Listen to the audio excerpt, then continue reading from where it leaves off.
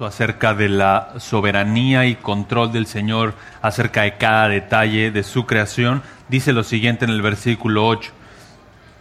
Sécase la hierba, marchítase la flor, mas la palabra del Dios nuestro permanece para siempre. La creación entera puede diluirse y desaparecer, pero la palabra inspirada de Dios permanece para siempre. Vamos a orar. Señor, damos tantas gracias y te damos la gloria porque tú has decidido en tu soberana voluntad revelarte mediante tu palabra. Realmente es un privilegio, es un honor tener tu escritura.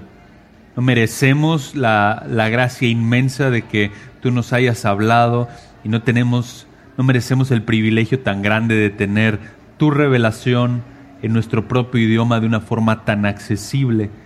Y rogamos, Señor, que conforme atravesamos esta clase, si bien vamos a estar hablando de varios textos bíblicos, fechas y personajes a lo largo de la historia, que, Señor, en medio de esto nos recuerdes que tú eres soberano, nos recuerdes tu gracia al habernos regalado la Biblia y que nos recuerdes también la necesidad imperiosa que tenemos de profundizar en ella, meditar en ella y no ser necios a dejarla de lado. Gracias, Señor, por el privilegio de conocerte, de amarte, y rogamos que en esta clase, en este taller, tú seas honrado, porque es para eso que lo hacemos y para la gloria de tu Hijo. Amén. Bueno, el tema que tenemos hoy enfrente está titulado Lámpara a mis pies. ¿Cómo obtuvimos la Biblia en español? ¿Cómo obtuvimos la Biblia en español? Por la gracia de Dios contamos con muy buenas traducciones al español, pero ¿cómo es que la Biblia llegó a nuestras manos? ¿Cómo es que la Biblia en español llegó a nuestras manos? Y no me refiero que me vengas a decir de qué librería cristiana compraste tu Biblia o cómo es que la conseguiste con el encuadernado de piel, sino cómo es que un texto inspirado, escritos en hebreo, griego y arameo hace miles de años, han sido preservados y tienen un impacto hoy. No es que solamente han sido traducidos a decenas de idiomas, sino que la gente ha estado dispuesta a entregar su vida por eso. Entonces, ¿cómo es que la Biblia es una serie de documentos sin igual? Es el libro más vendido de la historia, es el libro también más atacado y más defendido de la historia. Se han escrito cientos de miles de volúmenes acerca de lo que la Biblia dice y el impacto global de la Biblia es imposible de cuantificar. ¿Cómo es que las palabras escritas aquí, que tienen ahí en sus manos, tienen poder para transformar, liberar, guiar y penetrar el alma? ¿Cómo es que pecadores indignos como nosotros tienen el privilegio de sostener en sus manos las palabras del Dios vivo y verdadero? La respuesta a esta interrogante yace en una palabra y es inspiración. Inspiración. La Biblia es inspirada por Dios. Cuando leemos la Escritura estamos leyendo las palabras de Dios. Lo que la Biblia dice es lo que Dios dice. Cuando la Biblia habla, Dios habla. Y debido a que la fuente de la Escritura no es únicamente humana, sino divina, es que entonces la Biblia ha sido preservada, traducida y tiene un impacto hasta hoy. Aunque los escritos hayan sido hace miles de años, su impacto es inigualable porque es la palabra de Dios. Y esta mañana el objetivo es que conozcamos con mayor profundidad, primero, qué es la inspiración de la Escritura, porque esa es la base, en realidad, de cómo es que la Biblia después fue preservada y llegó a nuestras manos y la tenemos traducida en español. Obviamente este es un tema sumamente amplio, ¿no? Es como querer abrazar el Everest, querer estudiar la inspiración de la Biblia y la historia de la Biblia en español en 1 hora y media, pero sí podemos acampar, contemplar y prepararnos para escalar el Everest. Entonces, podemos observar muchísimos detalles a lo largo de no solamente la inspiración de la Escritura, sino también la historia de cómo es que tenemos la Biblia en nuestras manos. La providencia y soberanía del Señor es absolutamente evidente y no solo que el documento inspirado haya llegado a existir, sino que la tuviéramos hoy, tantos años después, y en nuestro idioma. Entonces, vamos a acampar aquí al Everest de la inspiración y la historia de la Biblia en español. Pero para hablar de este tema, vamos a abordarlo de la siguiente manera. Vamos a hablar primero qué es la inspiración de la Biblia y después vamos a hablar de la historia de la Biblia. La inspiración de la Biblia y la historia de la Biblia. Entonces vamos a dar primero el fundamento de qué significa que la Biblia fue inspirada por Dios y después un breve recorrido histórico de cómo es que la Biblia en español llegó a nuestras manos. El propósito realmente de este taller y mi oración es que primero juntos podamos asombrarnos del poder de Dios en darnos un texto inspirado, que también podamos asombrarnos de la gracia de Dios en regalarnos su palabra. La realidad es que no podríamos conocer a Dios fuera de su revelación especial. Podemos sí, de alguna manera, conocerlo mediante su revelación general en la creación, pero no podemos conocerle de forma particular y sus perfecciones si no contemplamos su gloria en la Escritura. Y en un sentido, Dios pudo haber cerrado el telón de la gloria y no revelarse a su creación.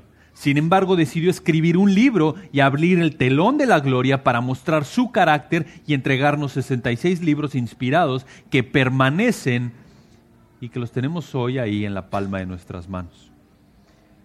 Mi deseo es que nos asombremos también de la providencia del Señor en controlar absolutamente cada detalle de su historia, para que conforme fue pasando el tiempo, no solamente los escritos fueron inspirados, sino también que su palabra fuera preservada y cómo se fue desenvolviendo toda la historia y cómo es que hoy tenemos una Biblia traducida en español.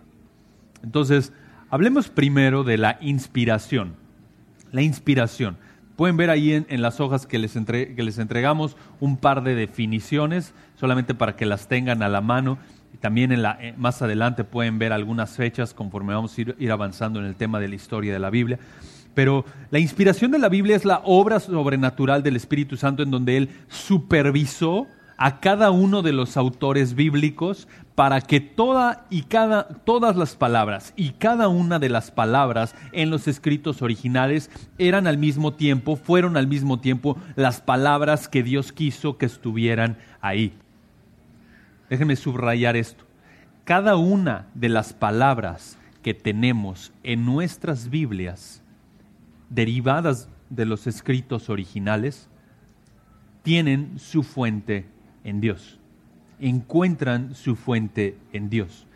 El Espíritu Santo movió a los autores. Y esto es importante porque Él movió a los autores, no necesariamente les dictó, porque encontramos eventos en el Antiguo Testamento en donde parte de la Escritura fue dictada, pero el patrón consistente que observamos a lo largo de la Escritura es que un autor movido por el Espíritu Santo, lleno del Espíritu Santo, en un contexto particular y en un evento particular de su vida, entonces se sentó a escribir lo que el Espíritu Santo le movió a escribir, y entonces es como tenemos la Biblia. No es que los autores originales eran robots y entonces simplemente estaban recibiendo información y escribiendo. Hoy tal vez podría ser así, pero simplemente escribiendo. La realidad es que cada uno de los autores originales estaba en un contexto, y eso resalta tanto la soberanía del Señor y resalta tanto también su control sobre la historia y el hecho de que Él es soberano, y resalta también la inspiración de la Biblia. ¿Por qué? Porque tenemos a Moisés escribiendo Génesis y tenemos a Juan escribiendo Apocalipsis en un transcurso de miles de años en medio del resto de los libros de la Escritura, y cada libro tiene en un sentido el mismo mensaje. No se contradice entre sí. Y eso nos recuerda que si bien tenemos autores humanos que tuvieron una intención, también hay un autor divino cuya intención es la misma al revelar su palabra, y tenemos un escrito perfecto. Entonces, todas las palabras y cada parte de los escritos originales son al mismo tiempo las palabras de los autores humanos y las mismísimas palabras del Dios vivo. Miren un texto importante que seguramente lo conocen de memoria. Segunda de Timoteo 3:16. Segunda de Timoteo 3:16. Dice así: toda escritura, es interesante que en el versículo 15 se habló de las sagradas escrituras. Toda escritura es inspirada por Dios, exhalada por Dios. Dios es el que exhaló su palabra, y útil para enseñar, para reprender, para corregir y para instruir en justicia. Y más adelante, segunda de Pedro 1:21, vayan algunas páginas ahí adelante. Segunda de Pedro 1:21.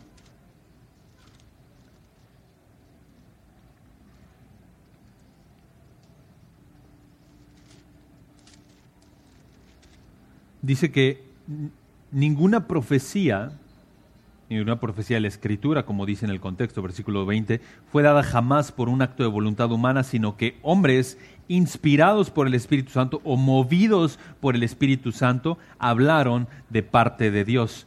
Pastor Josías es una ilustración buenísima de este texto, que es como si un velero abre sus velas y las velas son llenadas por el viento y entonces el velero es movido para llegar a algún lugar en específico. De la misma manera, los autores de la Escritura fueron movidos por el Espíritu Santo. Su intención y su estilo no son suprimidos, pero tenemos un texto inspirado. Entonces, la sabiduría de Dios en todo su esplendor. El estilo y la situación del autor no es suprimida. ¿Por qué? Porque vemos distintos estilos de escritura, pero al mismo tiempo tenemos un solo mensaje y una misma revelación. ¿Pero qué significa esta palabra escritura? Regresando ahí a 2 de Timoteo. 2 de Timoteo 3:16. ¿Qué significa esta palabra escritura? Como la palabra lo dice, tiene que ver con algo escrito, un texto que fue apuntado, y por supuesto, debido a la antigüedad de la Biblia, es un texto escrito a mano. Pero Dios, en su infinita sabiduría, decidió revelarse en documentos escritos en un momento de la historia donde escribir era sumamente complejo. Escribir era sumamente complejo. Hoy podemos tomar una libreta, ir a cualquier tienda, comprar algunas hojas y una pluma y tener un escrito de inmediato. Más aún, podemos tomar nota en nuestro iPad o en la computadora. Incluso si quieres, ni siquiera puedes tomar nota, puedes dictarle. Entonces, realmente producir un escrito es sumamente fácil. Pero algunos miles de años atrás, cuando la Biblia fue producida, esto no era así. El texto escrito a mano, en muchas ocasiones en piedras, pieles de animales o papiro, realmente fue escrito en condiciones sumamente complejas. No era así de fácil tener un documento escrito. Por ejemplo, Pablo escribió desde una cárcel y Jeremías escribió un rollo que después fue cremado por el malvado rey Joacim y tuvo que copiarlo de nuevo. Entonces nos encontramos con la realidad de que Dios decidió inspirar su palabra y a los autores originales en contextos donde era sumamente difícil encontrar los elementos para poder escribir un documento. Y ahí vemos la soberanía del Señor y el control absoluto. Estamos hablando de que la producción, preservación y transmisión de estos documentos originales era un proceso sumamente complejo, tardado y minucioso. Pero justo ahí es donde Dios quiso escribir su libro. ¡Qué maravilla de la sabiduría del Señor! ¿Cómo inspiró su palabra? Muestra tanto de la soberanía del Señor, del poder de Dios de producir un texto perfecto en condiciones tan difíciles. Hoy simplemente puedes ir escribiendo, te regresas y borras. Incluso si quieres pintar, puedes hacerlo en una aplicación móvil y si te equivocas en el fresco, lo borras tantito y listo, continúas pintando. O sea, ahí tenemos herramientas que facilitan mucho esos procesos que hace miles de años fueron tan complejos, pero en ese contexto tan complejo es que Dios produjo un texto perfecto, sin error, y que lo tenemos hoy a la mano. Esto es increíble. Ahora, el término escritura que vemos ahí en 2 de Timoteo 3:16 es un término que se usa para distinguir los escritos sagrados o los escritos divinos, los escritos cuya fuente es Dios. Y en particular el Nuevo Testamento usa este término para referirse al Antiguo Testamento. Por ejemplo, vean brevemente Juan 5:39. Juan 5:39. Todos estos versículos que estamos mencionando están ahí en el handout que recibieron. Juan 5:39, Jesús exhorta a su audiencia y les dice: examináis las Escrituras, refiriéndose por supuesto al Antiguo Testamento, las Escrituras, porque vosotros pensáis que en ellas tenéis vida eterna. Y ellas, refiriéndose a las Escrituras, son las que dan testimonio de mí, hablan de mí. Mi carácter está revelado a lo largo de las Escrituras, es lo que Jesús está afirmando. En Marcos 12:10 también cita y dice: ni aun esta Escritura, refiriéndose a una porción particular de la revelación previa, habéis leído. Y es importante, vayan a Lucas, es un texto relevante, Lucas 24:27. Lucas 24:27. Desde el versículo 23, recuerden, Jesús va camino a Emaús y Jesús les dice a estas personas, y Jesús les dijo: oh insensatos y tardos de corazón para creer todo lo que los profetas han dicho. Importante, los profetas dijeron algo. ¿No era necesario que el Cristo padeciera todas estas cosas y que entrara en su gloria? Y comenzando por Moisés y continuando por todos los profetas, les explicó lo referente a él en todas las Escrituras. Entonces, observen estos términos intercambiables: lo que Moisés escribió, los que los profetas escribieron y lo que las Escrituras dicen. Entonces, Jesús está haciendo referencia a todo el Antiguo Testamento como la revelación previa inspirada por Dios, la cual es el ancla de la revelación que Él está a punto de dar. Solo como nota al calce, este versículo no enseña que cada versículo apunta directamente a Jesucristo, cada versículo del Antiguo Testamento apunta directamente a Jesucristo. Incorrecto, Jesús es muy claro y dice que Él explicó lo referente a Él en todas las Escrituras, aquello que hablaba de Él acerca de las Escrituras. Entonces, el término Escritura es la revelación escrita de parte de Dios, como lo dice el término. Pero no solo el Antiguo Testamento es inspirado, esto es importante. Jesús consideró el Antiguo Testamento inspirado, pero ¿qué pasa en el Nuevo Testamento conforme la revelación fue avanzando? Bueno, vean Lucas 5:1. Lucas 5:1. Lucas 5:1, aconteció que mientras la multitud se agolpaba sobre él, es decir, se agolpaba sobre Jesús para oír, ¿qué era lo que quería oír la multitud? La palabra de Dios. Es un término fundamental en los escritos de Lucas. Tanto Lucas y Hechos enfatizan constantemente el poder de la palabra de Dios para obrar. ¿Y quién es el que está hablando la palabra de Dios en este contexto? Jesús. Después, en Hechos 4:31, pueden tomar nota de esa, se dice que los apóstoles predicaban la palabra de Dios. Entonces vemos una continuidad. Jesús está predicando, y después de estar predicando, sus apóstoles continúan con la misma labor de predicar lo que Jesús enseñó. ¿Y qué están predicando? La palabra de Dios. Entonces los términos son los mismos. Después, 1 de Timoteo 5:18 es importante porque hablamos de las afirmaciones de Jesús, luego hablamos de las afirmaciones de los apóstoles que están consideradas inspiradas o se consideran la palabra de Dios. Y luego miren 1 de Timoteo 5:18, versículo importante en este contexto.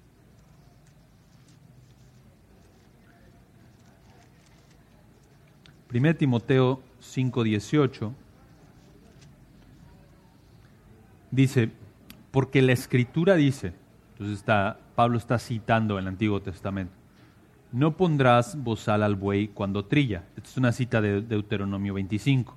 Y entonces una conjunción que pone al mismo nivel las dos frases, y, es decir, esto también proviene de la Escritura, y el obrero es digno de su salario.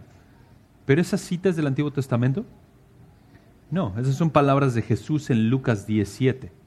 Entonces lo que Pablo está haciendo es que está poniendo al mismo nivel la revelación de la Escritura inspirada del Antiguo Testamento con las palabras de Jesús en el Nuevo Testamento. Entonces comenzamos a ver una progresión de la revelación. Y después en 2 de Pedro 3:2, vayan ahí más adelante, Segunda de Pedro 3:2. Cuando Pedro está hablando dice que las palabras, versículo 2, para que recordéis las palabras dichas de antemano por los santos profetas. Entonces hay palabras dichas por los profetas y el mandamiento del Señor y Salvador declarado por vuestros apóstoles. Entonces tanto la revelación de los profetas fue inspirada como la revelación de los apóstoles fue inspirada. Y finalmente ahí en el mismo capítulo, versículos 15 y 16, dice: considerad la paciencia de nuestro Señor como salvación, tal como se escribió también por nuestro amado hermano Pablo. Qué interesante, ahora vemos un apóstol en particular mencionado. Según la sabiduría que le fue dada. Asimismo, en todas sus cartas habla en ellas de esto, en las cuales hay algunas cosas difíciles de entender que los ignorantes e insensatos tuercen. Interesante. Como también tuercen el resto de las Escrituras para su propia perdición. Entonces, lo que hace Pedro es que pone al mismo nivel lo que Pablo dijo y lo que las Escrituras dicen. Entonces, observamos una progresión de la revelación y esto nos muestra que tanto el Antiguo Testamento como el Nuevo Testamento es inspirado por Dios.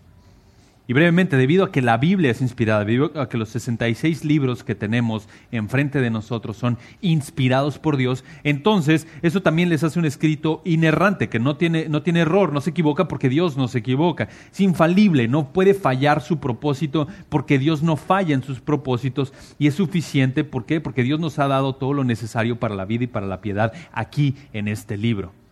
La Escritura, la Biblia, es una expresión, está impregnada, si queremos verlo de esa manera, del carácter de Dios.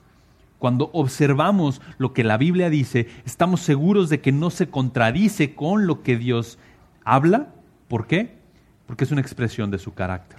La Biblia es una expresión del carácter de Dios.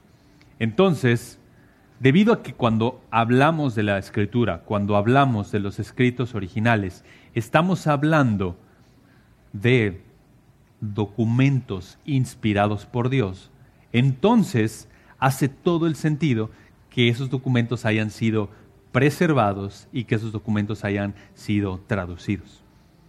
¿Por qué? Porque sin la revelación de la Escritura es imposible que Dios sea conocido y adorado.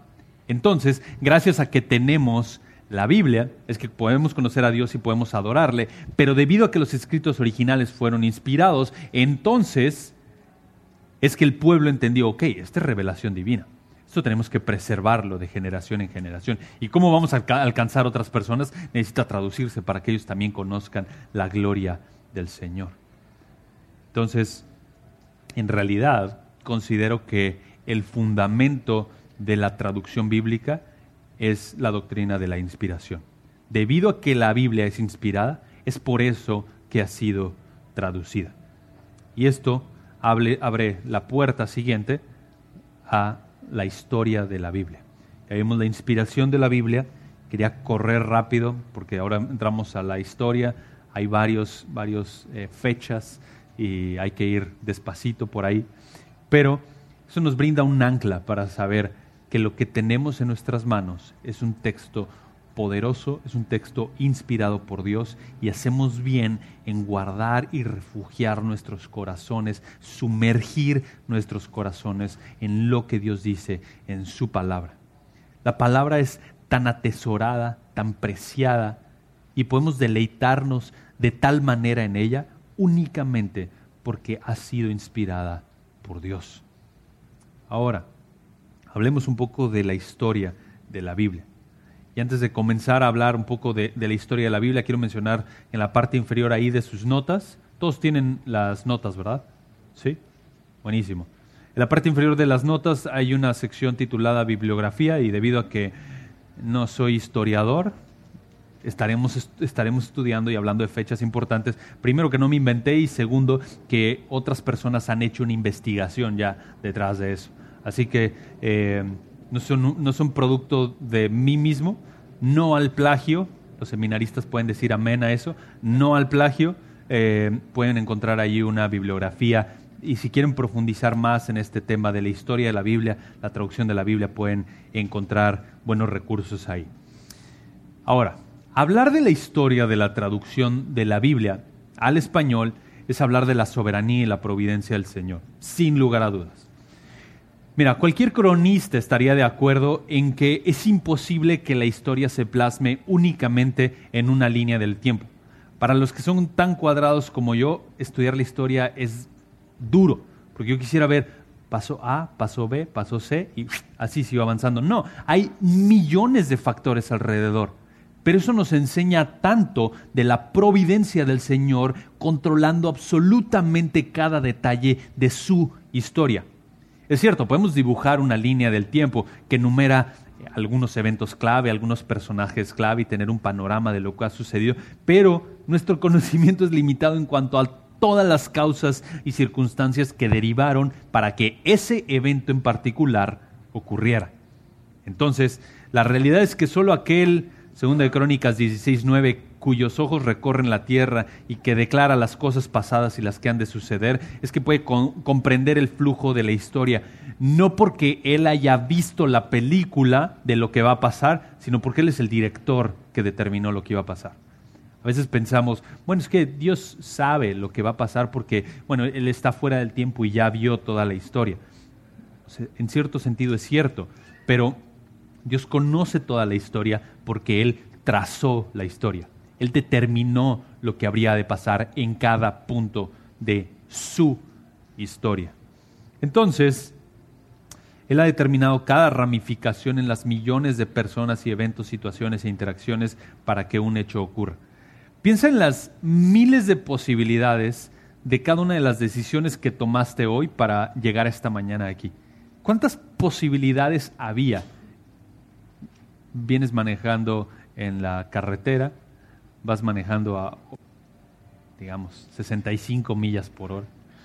¿Por qué se ríen, hermanos?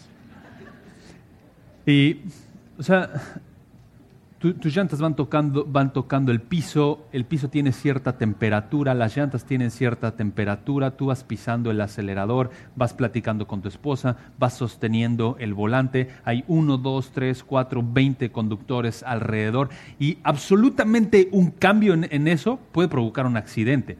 Un cambio en las circunstancias puede provocar un accidente. Lo interesante es que llegaste acá. Ahora, el punto es, ¿cómo es que cada una de esas circunstancias estuvieron en su lugar para que llegaras acá? Porque Dios las controla a todas. Porque Dios no solamente controla las circunstancias de lo ocurrido, sino también las variables posibles. Y eso nos enseña la historia. Así que cuando vean una fecha ahí, 1500, yo qué sé, no pienses, bueno, esta es una fecha y listo. No, hay millones de situaciones atrás que no conocemos que Dios controló para que ese evento llegara a ocurrir. Y eso pasa en cada una de las situaciones de nuestra vida. No importa en cuál situación te encuentres, no importa cuán minúsculo o cuán complejo parezca lo que estás viviendo, Dios está detrás e involucrado cercanamente con absolutamente cada aspecto de su creación. Ahora, la Biblia fue escrita originalmente en hebreo, arameo y griego, Antiguo Testamento en hebreo, ustedes lo saben, una porción pequeña de Daniel en arameo y el Nuevo Testamento completamente en griego. No contamos con los manuscritos originales, pero sí tenemos copias sumamente fidedignas y de hecho tenemos más copias de la Biblia de que cualquier otra literatura antigua y la diferencia es abrumadora.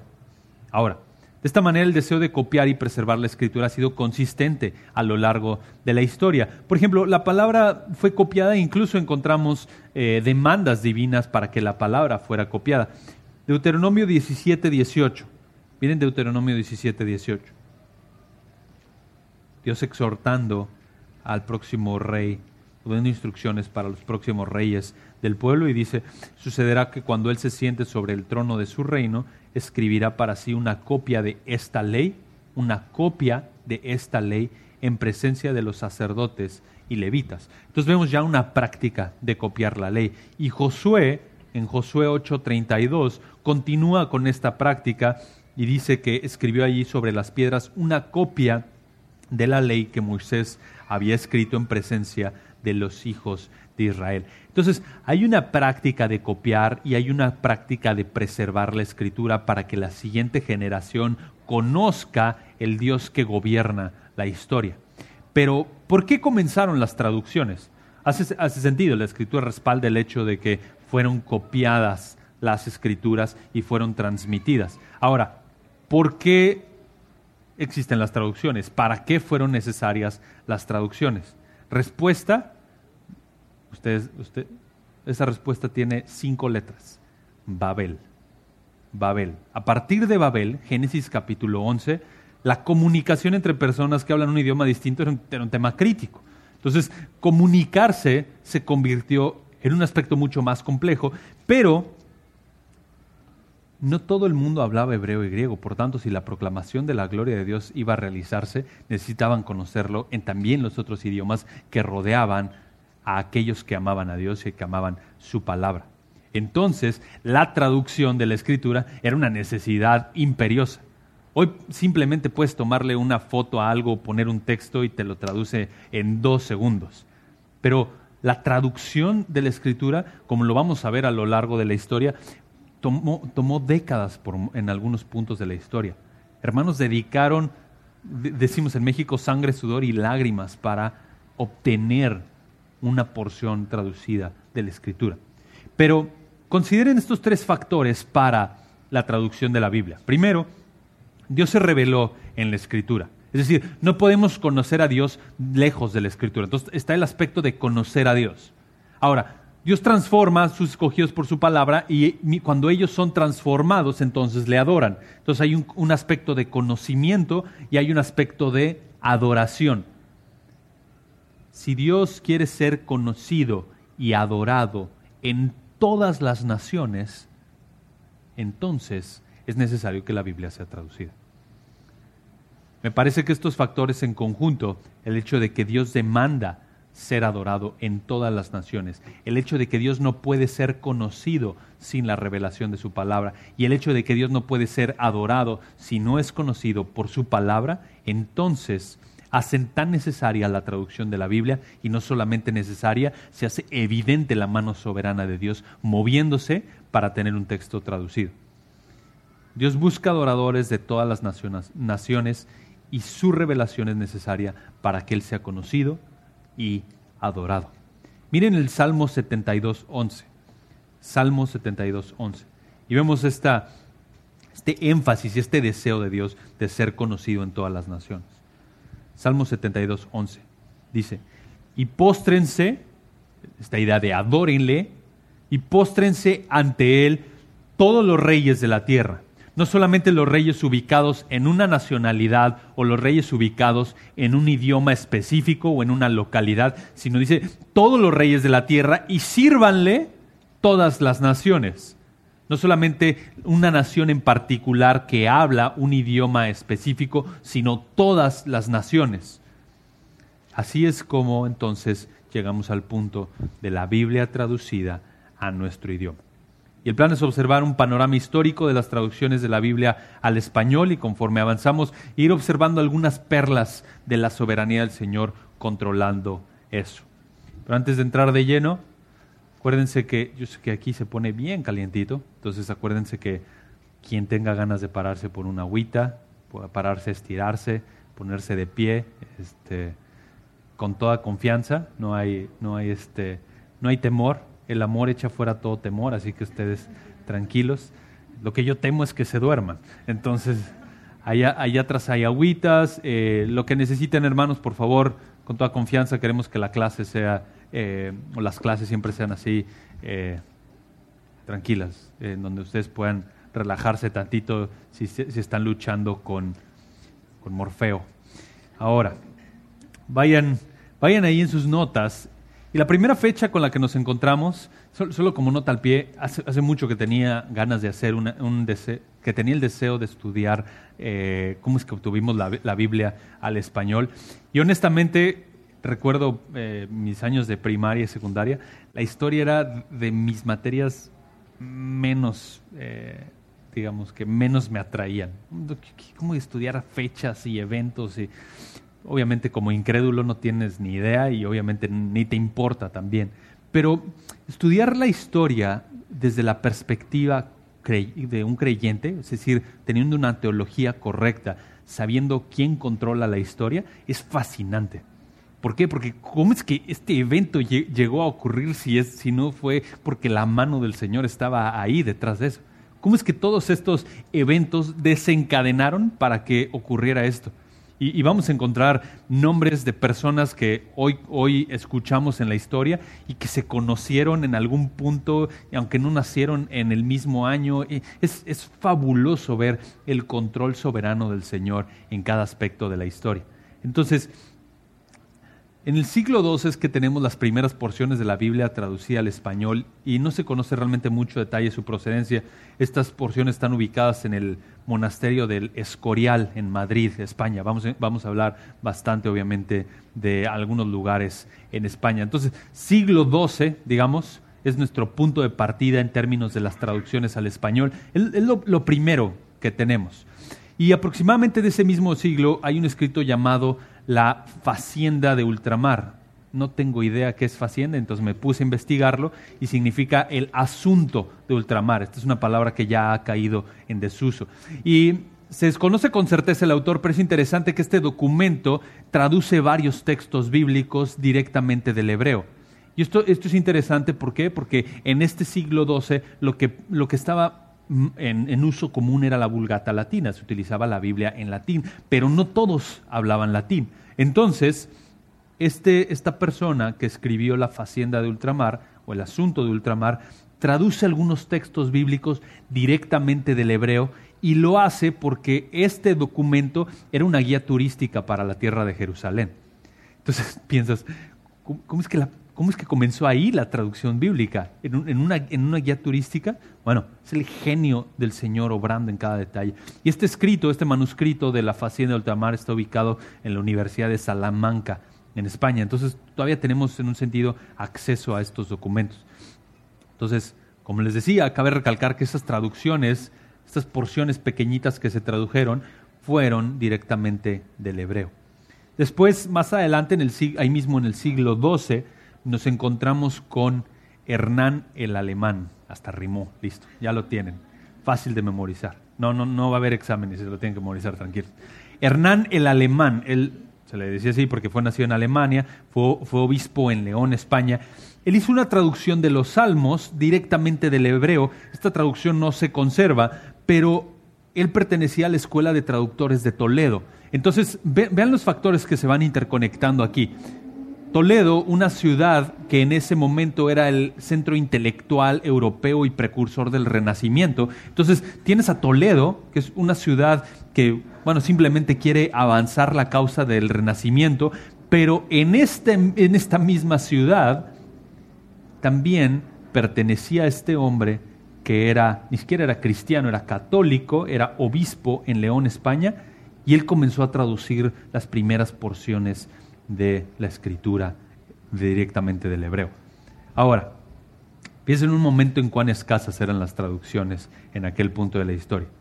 Estamos hablando de que solamente había unas cuantas porciones de la Biblia en español, pero digamos que estamos viendo cuando observamos siglo XII, Hernán el Alemán y estas personas que están traduciendo la Biblia, estamos observando los primeros pasos de Dios para alcanzar al mundo hispano, si lo queremos ver de esa manera.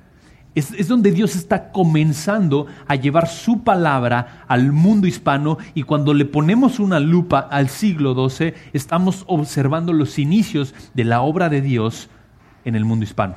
Mira, Dios afirma, Apocalipsis 7:9, que Él va a ser adorado por personas de toda lengua, tribu y nación. Y aquí observamos cómo es que Dios comenzó a llevar su palabra en español porque quiere ser conocido y glorificado en ese lenguaje.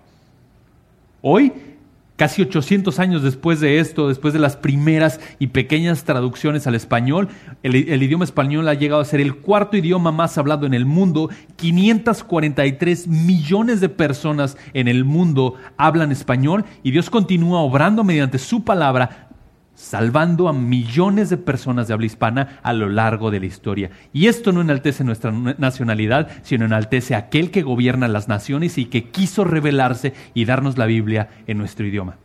Es fabuloso, fabuloso. Siglo XIII. Nos encontramos con 2 manuscritos que se les llama la Biblia prealfonsina. Ahora vamos a ver cuál fue la Biblia alfonsina más adelante. Pero esta traducción es aparentemente de la Vulgata latina, y por eso digo que era tan relevante que hubiera porciones directamente traducidas del hebreo y del griego antes. No era fácil tener acceso a los documentos originales en hebreo y griego. Obviamente hay un punto de la historia, lo vamos a ver más adelante, en donde se inventa la imprenta, en donde hay una revolución y entonces se comienzan a producir no solamente más documentos, sino también más traducciones de la Biblia.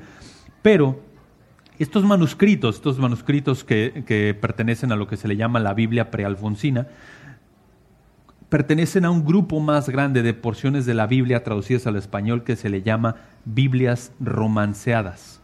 Esto no significa que tuvieran un toque más romántico, más poemas o que se hablara más del amor y que en otras Biblias no, sino porque estas traducciones de las Biblias romanceadas eran a un lenguaje que no es el latín. Latín, el idioma de Roma, de ahí la idea de romance. Entonces, sino que se hablaba a nivel popular en el pueblo. Entonces, de ahí deriva el español y estas Biblias romanceadas estaban diseñadas para ser accesibles al pueblo. Entonces, piénsalo de la siguiente manera. Tienes el latín, que es el idioma académico, el idioma no necesariamente común, pero el latín se empieza a deformar en diversas lenguas romances de las cuales proviene el español. ¿Para qué? Para que fuera más accesible a todo el pueblo. Y entonces, estas primeras traducciones de la Biblia intentaban traducir de latín a un idioma más comprensible, y eso se le llamaba las Biblias romanceadas. De hecho, en 1233, el rey Jaime de Aragón promulgó un edicto donde prohibía la traducción de la Biblia a las lenguas romances. Es decir, quería evitar que la Biblia fuera difundida en otro lenguaje que no fuera el latín. Y esta prohibición continuaría por siglos más tarde y la Inquisición sería la bandera principal de este ataque.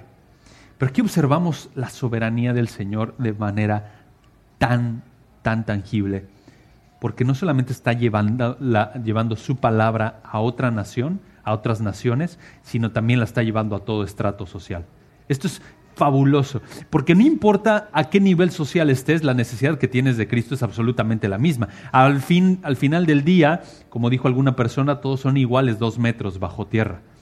No hay diferenciador ahí. De la misma manera, debido a que todos somos creados a la imagen de Dios, debido a que todos estamos después de Génesis 3, tenemos absolutamente la misma necesidad, que es conocer a Cristo y ser salvados por Él. Entonces, no importa el nivel social en que te encuentres, tienes la necesidad de Cristo. Entonces, el hecho de que Dios esté alcanzando no solamente a las naciones, en este contexto a la nación de habla hispana, sino también llegando a cada estrato social, nos recuerda que la identidad primero del creyente no está en su posición social, Colosenses 3:1. Esto quita el orgullo de querer ser de cierto nivel social y elimina el deseo y el afán mundano de querer encajar en algún estrato social. Recuerda que en Cristo no hay acepción de personas y que es pecaminoso tratar a la gente según como la vemos. Ustedes recuerdan Santiago 2, 1 al 9. Ya sea que lo trates mejor porque se ve mejor o que lo trates mejor porque parece que tiene menos.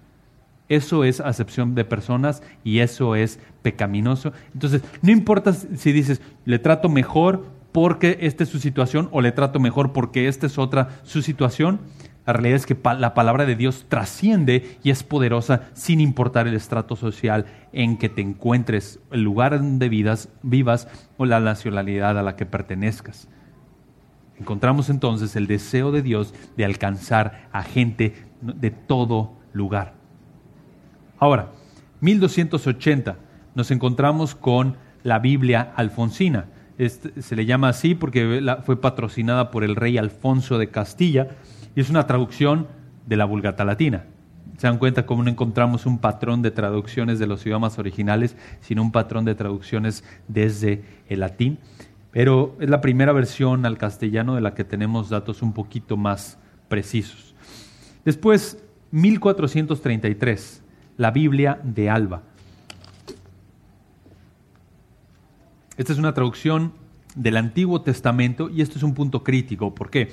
Porque esta traducción del Antiguo Testamento fue realizada por un erudito judío llamado Moisés Arragel, y esta traducción tardó 10 años en producirse, pero fue directamente del idioma original, fue directamente del hebreo. Ahora, es interesante que Luis González de Guzmán, que era una autoridad religiosa ahí en Toledo, le dice a este erudito judío, Moisés Arragel, ¿sabes qué? Necesito que traduzcas el Antiguo Testamento al castellano, al español. Y entonces él dice, bueno, vamos a trabajar en este proyecto. Bueno, pero necesito que mis dos primos, que son teólogos católicos, te asistan. Y entonces dice, no, porque ni siquiera somos afines en términos doctrinales. No puedo compartir. Bueno, necesito que ellos comenten la Biblia y que ellos agreguen ilustraciones y supervisen tu traducción. Y él dice, yo me quedo con la traducción, ustedes pueden encargarse de hacer sus dibujos, sus ilustraciones y sus comentarios. Y entonces el patrocinador, Luis González, le dice, está bien, vayamos con ese plan. Y esto es importante porque entonces tenemos una traducción al español de parte de Moisés Arragel muy centrada en el idioma original, sin tanta influencia católica como después de que se desarrollara la imprenta empezaron a abundar más. Originalmente, como les decía, Luis, el patrocinador, quería que hubiera influencia de estos teólogos católicos, pero no avanzó así el plan. Entonces, sí hubo comentarios e ilustraciones de estos teólogos católicos, pero la traducción fue realizada por este Moisés Arragel, judío erudito. Después, en 1450, seguimos avanzando de a poquito, nos encontramos con el Nuevo Testamento de Martín de Lucena. Probablemente la primera traducción del griego al español realizada por el erudito judeocristiano, justamente el mismo nombre, Martín de Lucena. Entonces, 1450 y 1433 son los años en donde por primera vez nos estamos encontrando con traducciones desde el idioma original. Anteriormente, porciones muy pequeñas, en su mayoría traducciones desde la Vulgata Latina. Pero aquí ya estamos viendo, digamos, los avances de tener la traducción desde el idioma original. 1450 traduce Martín de Lucena, un judeo cristiano, traduce el Nuevo Testamento, obviamente del griego al español, y de inmediato comienza a ser perseguido por la Inquisición y tiene que huir a Roma. Pero en ese mismo año, 1450, ¿qué creen que se inventó? La imprenta. En la providencia del Señor, esto revolucionó la propagación y los esfuerzos de traducción bíblica. Entonces, observen el genio divino. O sea, tienes 1450, se construye la imprenta, algunas pequeñas traducciones empiezan a aparecer, algunas traducciones ya más cercanas a los idiomas originales empiezan a aparecer, y estamos aquí en vísperas de la Reforma Protestante. O sea, digamos que Lutero ya se alcanza a ver de aquel lado, tenemos la imprenta aquí en nuestras manos, traducciones empiezan a fluir y Dios está comenzando a trabajar de alguna manera en el mundo hispano. Esto es fabuloso, porque en 1516 un erudito llamado Erasmo de Rotterdam produce una edición del Nuevo Testamento. Y esto es una edición crítica, lo que le llamamos una edición crítica al Nuevo Testamento, es decir, que tomó distintos documentos del Nuevo Testamento y empezó a compilarlos, porque no era fácil tener acceso saca tu Nuevo Testamento griego y léelo, o ábrelo desde una aplicación como lo puedes hacer hoy. En ninguna manera. Entonces, en 1516, Erasmo de Rotterdam compila y hace una edición del Nuevo Testamento, y un año después, 1517, Lutero clava las 95 tesis en la puerta de la iglesia de Wittenberg en Alemania. Entonces, en un sentido, desde nuestra perspectiva, se están calentando los motores, pero la realidad es que el tema viene avanzando desde décadas atrás. Después, en 1520, es decir, 3 años después de que Lutero clavara las 95 tesis en la puerta de la iglesia de Wittenberg en Alemania, nació un hombre llamado Francisco de Encinas, que por su formación académica, ¿a dónde creen que fue a dar? A Wittenberg, en Alemania. Y conoció ahí a Melanchthon, que era la mano derecha de Martín Lutero, y Melanchthon le anima: hey, traduce la Biblia al español, necesitas traducir la Biblia al español. Y en 1543, es decir, 1520 nace Francisco de Encinas, y en 1543 termina de traducir el Nuevo Testamento al español. ¿Cuántos años tiene Francisco de Encinas cuando termina de traducir el Nuevo Testamento al español? 23 años. 23 años. ¿Y qué pasa con el Nuevo Testamento del español de Francisco de Encinas? De inmediato es prohibido por la Inquisición en España, y después él tiene que salir apresado a Bruselas y muere a los 32 años. Impresionante. Cuando leí esa historia me conmovió de forma súbita porque, hermano, la vida se esfuma. No podemos desperdiciar un solo momento. Nuestra vida es sumamente breve. ¿Y sabes qué? Solamente tú y yo, como creyentes, debido a que tenemos al Espíritu Santo y tenemos la palabra, podemos tener una influencia eterna en las personas que nos rodean. Solamente tú y yo. Absolutamente nadie más, no importa la nacionalidad, estrato social, poder o la posición en la que se encuentren, pueden tener una influencia eterna en las personas. Solamente tú y yo podemos hacer eso. Y eso, en la providencia del Señor, hemos sido colocados en este punto específico de la historia para vivir para su gloria.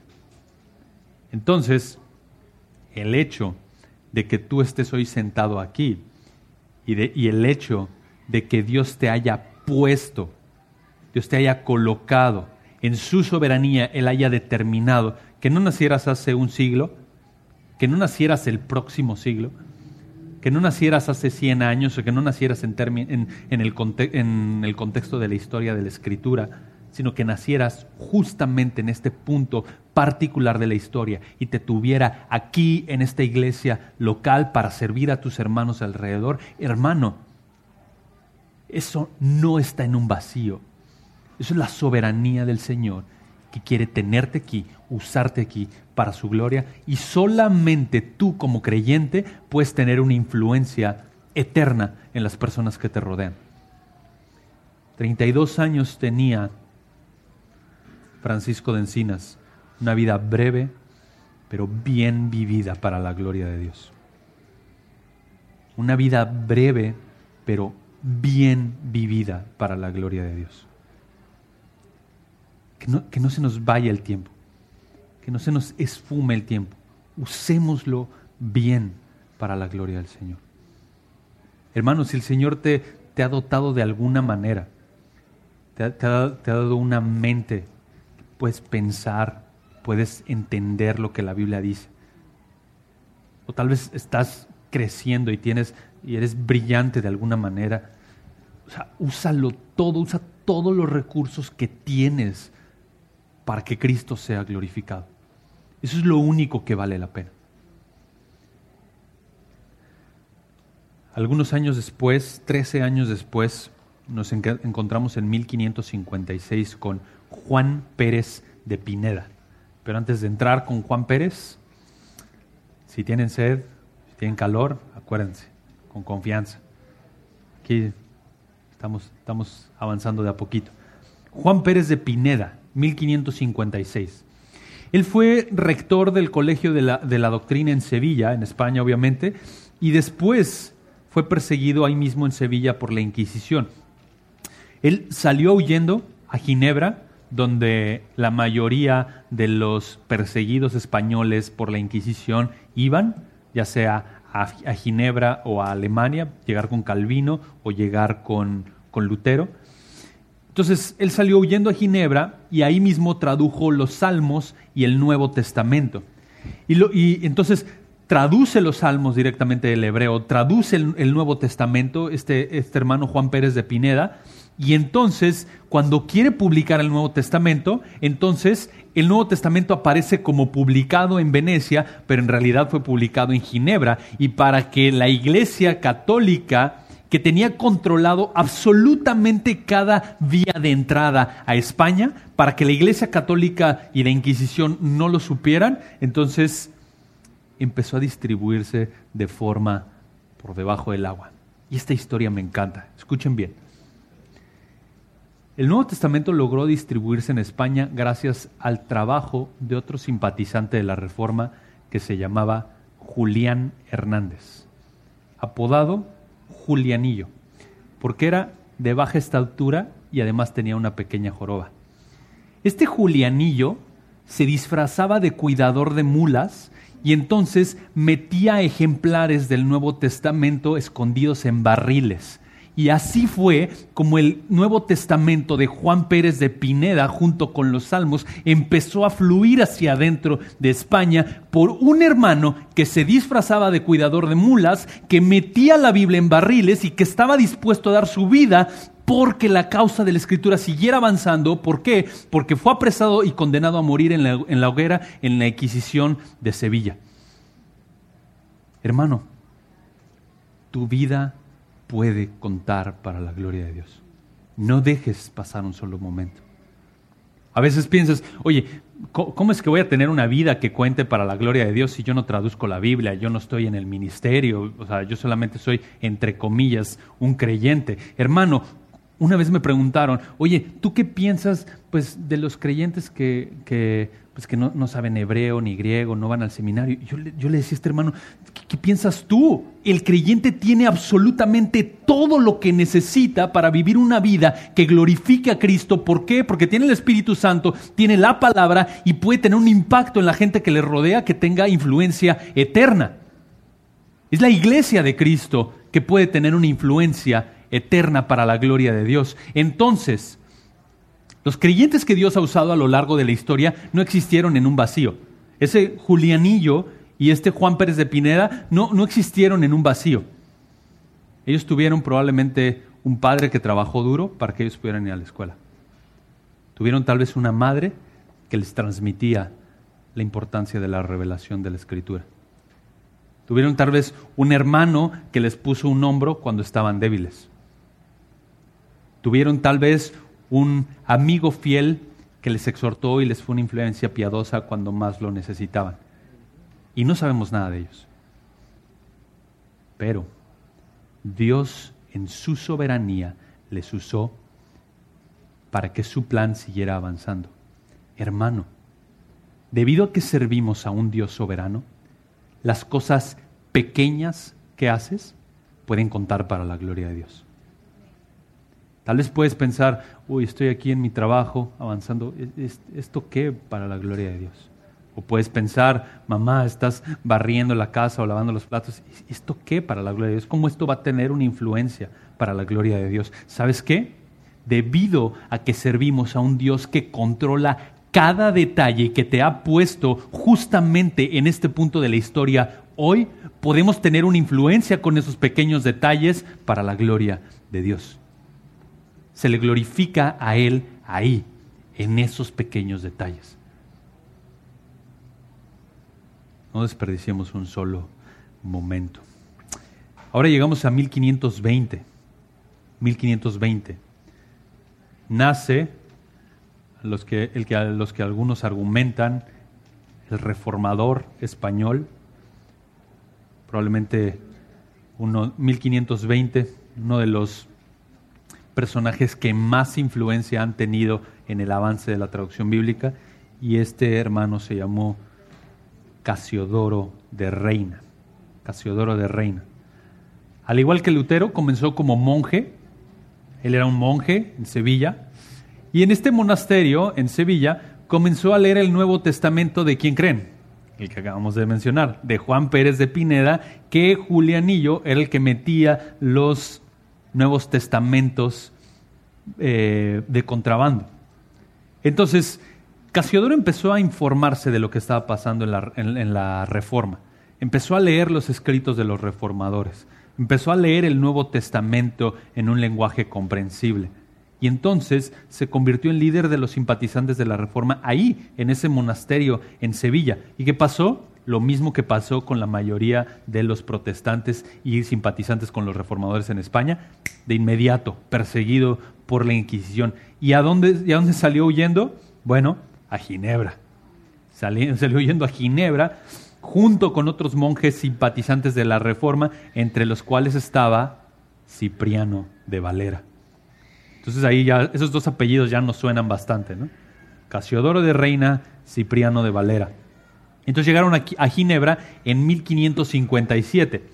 Ahí en Ginebra, Casiodoro no hizo muy buenas relaciones con los protestantes franceses, le parecía que eran muy rígidos.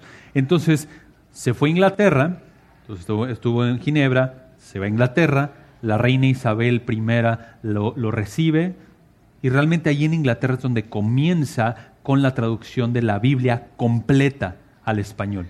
Entonces, cuando hablamos de Casiodoro de Reina, hablamos de un hombre y de un hermano que fue perseguido, que fue difamado, que estuvo huyendo a distintos países, por un lado por la persecución de la Inquisición, pero también por el ataque de los franceses que eran muy rígidos. Pero tenía una convicción, y era que la Biblia necesitaba ser traducida al español, y él se embarcó en una traducción de toda la Biblia. Entonces, ahí mismo en Inglaterra, entonces recuerden, Casiodoro de Reina está en Sevilla, sale huyendo a Ginebra, luego de Ginebra sale huyendo a Inglaterra, y en Inglaterra la reina Isabel lo recibe, lo acoge, le permite estar traduciendo y le permite estar sirviendo, pero ahí mismo en Inglaterra había también espías de la Inquisición y había también personas influenciadas por los franceses de Ginebra. Y entonces, incluso hasta Inglaterra, fue que Casiodoro de Reina fue perseguido y acusado de distintas herejías, inmoralidades, múltiples delitos, los cuales demostraron ser falsos, pero él no desistía de su tarea de traducir la Biblia al español. Entonces, él está trabajando ahí en Inglaterra y en un sentido, por fin puedo sentarme, más o menos Lutero, ¿no? Cuando por fin se sienta a traducir la escritura al alemán, de la misma manera él dice, por fin voy a comenzar con la traducción. No, vienen las pruebas, viene la dificultad. Y entonces, difamado, acusado, perseguido. Y esta persecución le obligó a huir, un nombre de huidas, una tras otra, a Amberes, en Países Bajos. Y entonces, en 1567, estamos hablando de que él nació en 1520, entonces 1567, tiene 47 años este hermano, pagó un editor para imprimir 1100 ejemplares de la Biblia. Entonces, por fin está acercándose a la finalización de la traducción de la Biblia completa al español. Le paga a un editor para que imprima 1100 ejemplares de la Biblia. ¿Qué pasa? El editor se muere y Casiodoro pierde el dinero. ¿Qué pasó? ¿Qué pasó? Bueno, entonces se muda a Frankfurt. Se las contaron. Frankfurt, Países Bajos. Yo creo, no sé si alguno de ustedes haya viajado tanto. Bueno, el hermano en realidad no estaba viajando, estaba huyendo. Frankfurt, Países Bajos, Francia, Sevilla, Ginebra. Y entonces, finalmente en Frankfurt, terminó de traducir el Antiguo Testamento y en 1569 se publicaría la primera Biblia completa en español. El Antiguo Testamento traducido por Casiodoro y el Nuevo Testamento primordialmente de Encinas, que era el que había sido introducido y usado por él. Entonces, en 1569 tenemos por primera vez una Biblia completa al español, conocida como la Biblia del oso, por la imagen que lleva en su portada, un oso comiendo miel de un panal. Recuerdan Salmo 19:10, ¿no? Un oso comiendo miel directamente del panal. Y cuán dulce es para el creyente. Y tú puedes ver las figuras que utiliza la Escritura para describirse a sí misma. Una espada, un martillo, es fuego. Pero aquí el salmista lo describe como más dulce que la miel. Y así es el bocado de cada porción de la Escritura para el creyente. Y así es el privilegio que tenemos de tenerla en español. De poder acercarnos a ella y poder disfrutar de cada bocado de lo que Dios ha revelado en su palabra en nuestro propio idioma. Ahora, Casiodoro de Reina quería que su Biblia fuera aceptada por la Iglesia Católica. Ese era su plan.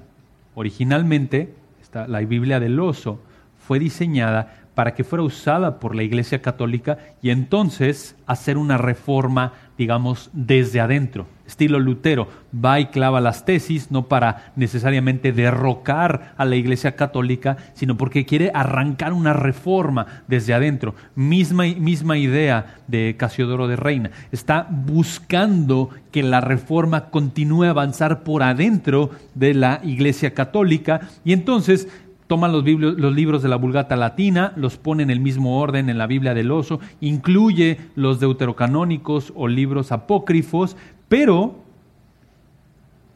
cuando quiso entregarle la Biblia al rey de España, el rey de España más bien le puso precio a la cabeza de Casiodoro de Reina y fue a uno de los pocos españoles que se les otorgó el título no solo de hereje, sino algo que se le llamaba heresiarca o maestro de herejes. Su imagen fue quemada por la Inquisición en un auto de fe celebrado en Sevilla en 1562 y todos sus escritos fueron puestos en el índice de libros prohibidos por la Iglesia Católica. Entonces, piensa un poco en nuestro hermano, piensa un poco en el esfuerzo de Casiodoro de Reina. Está viajando, huyendo por todo el mundo, huyendo por la Inquisición, y cuando por fin termina de traducir la Biblia y tiene la Biblia del Oso, entonces dice, por fin, vamos a reformar esto. Y esto va a caminar mejor. Lleva la Biblia al rey de España, y el rey de España le responde poniéndole precio a su cabeza. Y aquí vemos cuán lamentable es el corazón duro del hombre. Cuán lamentable y cuán doloroso es ver el avance de la historia cuando el hombre endurece su corazón cuando tiene la revelación de la Biblia enfrente. Y que no caigamos en la misma tentación de tener la Biblia en español y de ver el esfuerzo de hermanos a lo largo de la historia y ni siquiera abrirla. Que el Señor nos guarde que se nos empolve una Biblia. Que el Señor nos proteja de que desperdiciemos lo que Él nos ha entregado en su palabra. En 1532, Casiodoro, un momento antes, continuó viviendo allí en Frankfurt, donde estaba pastoreando una iglesia, y finalmente partió con el Señor el 15 de marzo de 1594. Poquito antes, 1532, nació Cipriano de Valera, otro nombre importante. Nos quedan 20 minutitos y vamos a meterle el acelerador a lo que viene. Realmente esta es la parte, digamos, más condensada y que tiene más, de la que tenemos más información histórica. 1532 nace Cipriano de Valera. Él estudió en el mismo monasterio que Casiodoro, ahí se conocieron, y después huyó a Ginebra en 1558 y fue discípulo de Calvino. De hecho, fue el primero en traducir al español la obra magna de Calvino, que es la institución de la religión cristiana. Entonces, Cipriano de Valera, impresionante, fue profesor de Oxford y Cambridge, y en 1602 fue que publicó una revisión de la Biblia de Casiodoro de Reina. La Biblia que publicó Valera se llamaba la Biblia del Cántaro, es decir, esta Biblia editada, con la idea de 1 Corintios 3:6. Yo planté, Apolos regó. Eso, de verdad, hermanos, cuando leí esto, estaba pensando, cuán necios somos cuando pensamos en competencia ministerial. Este hermano está invirtiendo décadas de su vida para que la Biblia sea traducida. Después el otro hermano está invirtiendo décadas para producir una edición de la Biblia en español. y reconoce que el que va a hacer la obra y quien se lleva la gloria y quien se encarga de producir el fruto es Dios. Él se lleva la gloria. Yo planté, Apolos regó. Así que, hermano, si tú y yo pasamos a la historia como absolutos desconocidos, que simplemente fueron fieles en sus hogares, fieles con sus familias, ministraron la palabra a los que estaban alrededor de ellos, y en 100 años absolutamente nadie se acuerda de nosotros, ¿qué crees? No pasa absolutamente nada. La historia no es acerca de nosotros. La historia es su historia. Es acerca de Cristo, es acerca de su gloria. Y cantaremos de su gloria y nos deleitaremos en su presencia por la eternidad. Y si pasamos a la historia como aquellos que simplemente fueron fieles en lo poco, eso es suficiente. La revisión de Casiodoro de Reina, ¿en qué consistió la revisión que hizo Casiodoro de Reina? Esto es importante, porque recuerden, Cipriano de Valera traduce la Biblia al español y quiere que sea una Biblia usada por la Iglesia Católica. En contraste, Casiodoro de Reina más bien presenta una Biblia que no fue una edición de la traducción, sino más bien de la composición. Y entonces quitó los libros apócrifos, quitó las notas entrelazadas con los libros apócrifos. Es más, él los puso ahí entre el Antiguo y el Nuevo Testamento señalando estos libros son apócrifos. ¿Por qué? Porque quería que fuera una Biblia entonces utilizada por los protestantes. Y a partir de su primera revisión, él fue el primero que revisó esta Biblia, Valera. A partir de su primera revisión, entonces, se han realizado múltiples actualizaciones y ediciones. Por ejemplo, 1862 tenemos la primera edición de Reina Valera sin los libros apócrifos. O sea, todavía la revisión que hizo Valera dejó los apócrifos en medio, pero hasta 1862 tenemos la primera edición de Reina Valera sin los libros apócrifos. En 1960, que es la aceptación que la traducción que mayor aceptación y uso ha tenido entre nosotros. Esta, en 1960, fue realizada por un famoso biblista llamado Eugene Nida, y en ese entonces él era el secretario de traducciones de Sociedad Bíblica Estadounidense. Ahora, él armó un equipo, 1960, estamos ya muy cerca de nuestra época. El equipo de revisión estaba conformado por Juan Díaz de México, Honorio Espinosa de Chile, Francisco Estrello de México, Alfonso Loreda de Colombia, Enrique Parra de Colombia y Alfonso Rodríguez de Cuba. Miren cuánto tiempo duró el trabajo. El trabajo de revisión duró 9 años, desde 1951 hasta su publicación en 1960. En 1960 tenemos mucho mayores avances tecnológicos y tenemos un equipo completo realizando la traducción y adaptación y actualización de la escritura. En contraste, tenemos a Valera en los 1500 realizando la traducción él solo, huyendo de lado a lado para que la Biblia fuera provista en un lenguaje en español. Qué impresionante la forma en la que Dios habilita a alguien para usarle en el ministerio. Hermano, nunca pienses que Dios no puede usarte. Jamás pienses eso. Si Él te ha dado el Espíritu Santo, entonces te ha dado dones con los cuales puedes ministrar a la iglesia y te ha colocado en esta iglesia para que seas útil en sus manos. Jamás pienses, bueno, es que ya hay muchos que sirven, ya hay otros que están haciendo el trabajo. Al revés, qué privilegio ser parte del avance del plan soberano de Dios y del trabajo que Él está haciendo. En 1960, esta es la edición de la Reina Valera que tenemos, que es la que más utilizamos. Seguramente si pregunto quién usa Reina Valera 60, la mayoría de los versículos que nos sabemos de memoria vienen de la Valera 60, es con la que más interactuamos y la verdad es que es un tesoro, un privilegio tener. Que no solamente la tengamos, sino que se remonte a tantos años atrás y con fidelidad en la traducción. Después, en 1973, la Fundación Lockman, aquí en Estados Unidos, en California, publicó una traducción del Nuevo Testamento basado en el texto griego y usando el modelo de traducción de la Biblia en inglés denominada New American Standard Bible. Y entonces la Biblia completa se publicó en 1986 basada en las lenguas originales, que es lo que tenemos hoy como Biblia de las Américas, que también usamos bastante. Entonces, estamos en 1973 y volteamos hacia atrás y vemos cómo Dios continuó trayendo su revelación y avanzando, no solamente en el contexto de los idiomas originales, sino también cómo preservó y continuó avanzando su plan mediante la traducción. Hermanos, vemos estos personajes a lo largo de la historia. Pero es interesante que también vemos a lo largo de la historia a muchos no creyentes interactuando.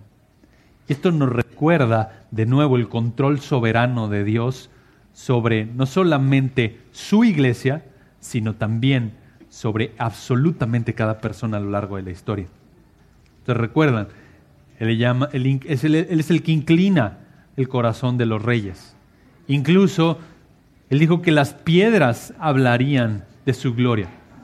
Y la idea, querido hermano, es que Dios controla su historia de tal manera que ni siquiera los incrédulos están fuera de su control, sino que también son usados para que su plan soberano avance.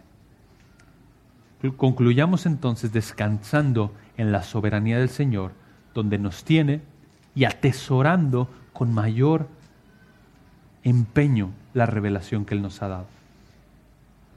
Miren esta frase, y con esto terminamos, que Valera redactó para la introducción de su trabajo de revisión del Nuevo Testamento. Esto es en Londres de 1596.